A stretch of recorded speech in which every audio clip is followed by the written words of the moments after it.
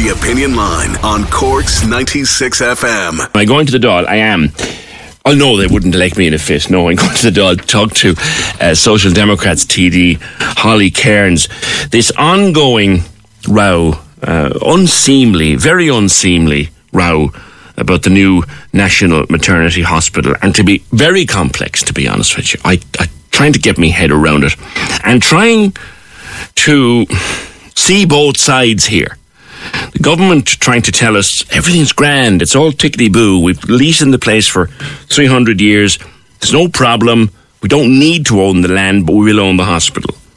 And everything's fine, and it's all done in legal contracts and guarantees. That's coming from one side. From the other side, you're looking at the history of the Catholic Church and its interference in the health of people and its interference in the treatment of women. Holly Cairns, good morning. Good morning, PJ. It does seem as if they're going to sign off on this, leaving a lot of people with concerns, and there'll be a lot of people with fingers crossed that they're right. Yeah, and you just hit there that it's really complex and you're trying to get your head around it, and I think most people are in that boat, and ultimately there should be no complexities or confusion around ownership of our National Maternity Hospital. And just before we go into the details of the lease agreement, those complicated issues, the history of church control of women's healthcare, there is kind of an overall and broader point as well that has been kind of drowned out in this debate, which is that the taxpayer is funding a €1 billion hospital. Yeah. And then we're going to gift that to a private company. That is a terrible deal for the public, and that has been somewhat lost in the discussion because there's so many other really important issues to address. But I just want to make reference to that first. Explain that bit for me though, Holly, because it will be a public hospital, will it not? It'll be run by the Public Health Service, and it'll be sitting on land that is leased to the state for 300 years. So what private company is involved in the day-to-day running, or is it? So yeah, we keep hearing, and actually you just referenced it there at the beginning, that the government will own the hospital and St. Vincent's will own the land. So the ownership issue is dealt with in Schedule 1 of the lease, where in black and white it says that it will not be state-owned. And I can read out that wording, but it's just not, it's very clunky, it's not really good airtime, but it says, in terms of ownership, the first schedule, the premises, all that part of the campus being the property shown on plan number 2, and therein edged red together with any buildings erected or to be erected thereon together with all additions, alterations and improvements from time to time thereto or thereon, excluding the airspace above the height of, and they haven't inserted the measurement, and the subsoil beneath the premises. So they absolutely will own the building. But PJ, I suppose before, like I said, going into those kind of the finer details, there's the issue of the 1 billion of taxpayers' money being gifted to a private company. That's outrageous in itself. It flies in the face of Sláintecare as well, in that this was a cross-party agreement that we would work towards, a public health service, getting rid of this two-tiered system, no more private healthcare, and then the government are gifting a €1 billion hospital to a private company. That's ridiculous. Then there is the issue of how this is actually happening. So if you zoom out and, like you said, look at Ireland's history around our religious orders and giving religious orders control, especially of women's healthcare, it's particularly harrowing. So we had, the Magdalen Laundries and the mother and baby homes. And in this Dáil term so far alone, we've been dealing with legislation around the Adoption Information and Tracing Bill, the Burials Bill, the Redress Scheme for survivors of mother and baby institutions.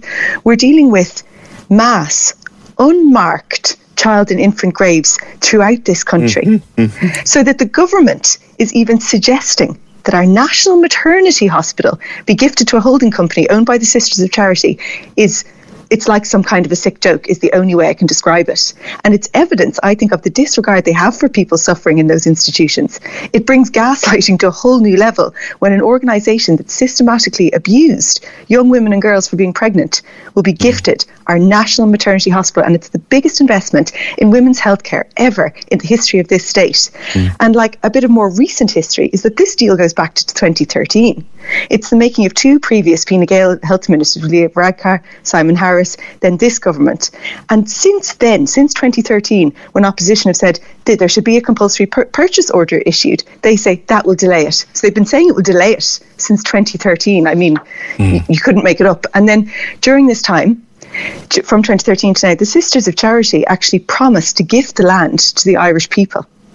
Needless to say, that never happened. They instead gifted it to their own holding company that they set up.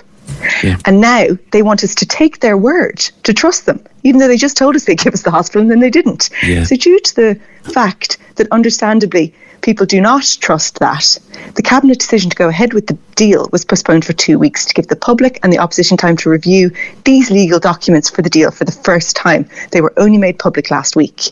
So those documents, like you said, it's difficult to get your head around. They're very complex, but they do not alleviate any of the concerns around ownership and the operation of this hospital. So we keep hearing, like I said, that the government will own the hospital and St. Vincent's will own the land. The ownership issue is dealt with in the first schedule of the lease, where it is in black and white that it will not be state-owned. Then, of course, everyone will have heard... Sorry, Holly, it'll be a state-run hospital, run by the State Health Service, but you're saying they'll be doing that within walls that are effectively owned by a private company. St. Vincent's, yeah, exactly. And then, of course, so it's not going to be state-owned. And then, of course, everyone will have heard the Taoiseach and the Minister for Health repeatedly saying, sure, it's only a 10-year year for 229 years. That's just as good as ownership. For one, we all know that no lease is the same as ownership. That's just obvious. And secondly, the lease agreement is dealt with in these documents, which were only released last week as well. That's in section 4 of the lease. And this also includes the conditions that govern that 10-year rent. Right? So in these legal documents, the rent is actually defined as 850,000 per year in the definitions. And that seems to have been very carefully pushed aside by some people. At what point would it kick in that we have to pay the full 850 grand? So the document, so it sets out that is the rent. The rent is not €10. The rent is 850,000 per year. And the document set out a list of conditions that, if breached, will result in the rent reverting back to the 850,000. One of those is the hospital not being used for, quote, clinically appropriate services. Now, you will have heard that phrase a lot in relation to this discussion over the last while. There are, PJ, in these documents, they're very difficult to sift through. There are pages and pages of definitions, right? Basic things like the definition for National Maternity Hospital, the definition for ACT. All of them are defined in the document. And then, notably, the only phrase in all of the legal documents that has not been defined is that one, clinically appropriate. Now, and the Taoiseach has said in response to this, here's a question, a layman's question. Yeah. So, we know the things that should be allowed to happen at a state maternity hospital, and it's a very long list. Yeah. Is it a thing, Holly, as your reading of this, is it a thing that if the St. Vincent's group doesn't like something that is being done in the maternity hospital, it can bump up the rent to 850 grand a year? Yes, that's set out in the terms of the lease agreement. And so we know that other hospitals run by St. Vincent's, for example, I've seen a document that says they only provide, for example, sterilisation when it's like clinically needed rather than an elective surgery, something somebody wants. And so that is why there is such concern around the term clinically appropriate. So if St. Vincent's don't think it's clinically appropriate, the rent can revert to 850,000. So when Stephen Donnelly was saying last week, and when Micheál Martin was saying last week, absolutely anything legally allowed in law in this country will be done at the maternity hospital. They're leaving out a bit where St. Vincent's can say, well, you can do what you want. And if you want to do that, you can do it. That's no problem. But the rent goes up. And if that is the case, why is clinically appropriate not just defined in the definitions alongside things like ACT? And the Taoiseach has said that the phrase was actually inserted by the HSE to make sure it would not be, for example, cardiology or something carried out in the hospital, because it's a national maternity hospital, it has to be clinically appropriate.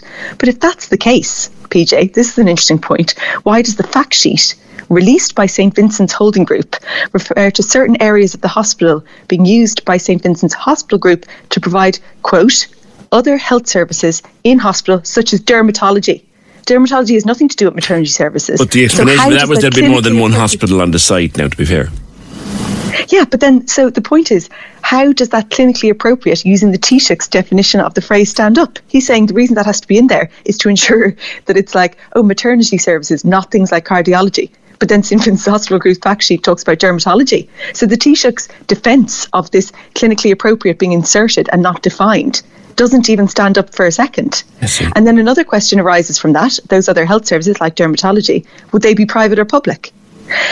And just one last point on those documents, a side point kind of worth noting is that Schedule 2 of the options agreement outlines the circumstances in which the state would be able to buy the site. So the important thing here is that the legal documents already envision a scenario in which the state could buy the hospital. And that outcome is specifically provided for in those documents that have been published. So why doesn't it just buy the hospital? This is the thing, they keep saying, we can't. It's actually set out in the documents how they could. So of course they could. But on the whole, the thing is, there are very legitimate concerns about this, not just from the public or from members of the opposition, but from board members who dissented on this, from legal experts, you name it.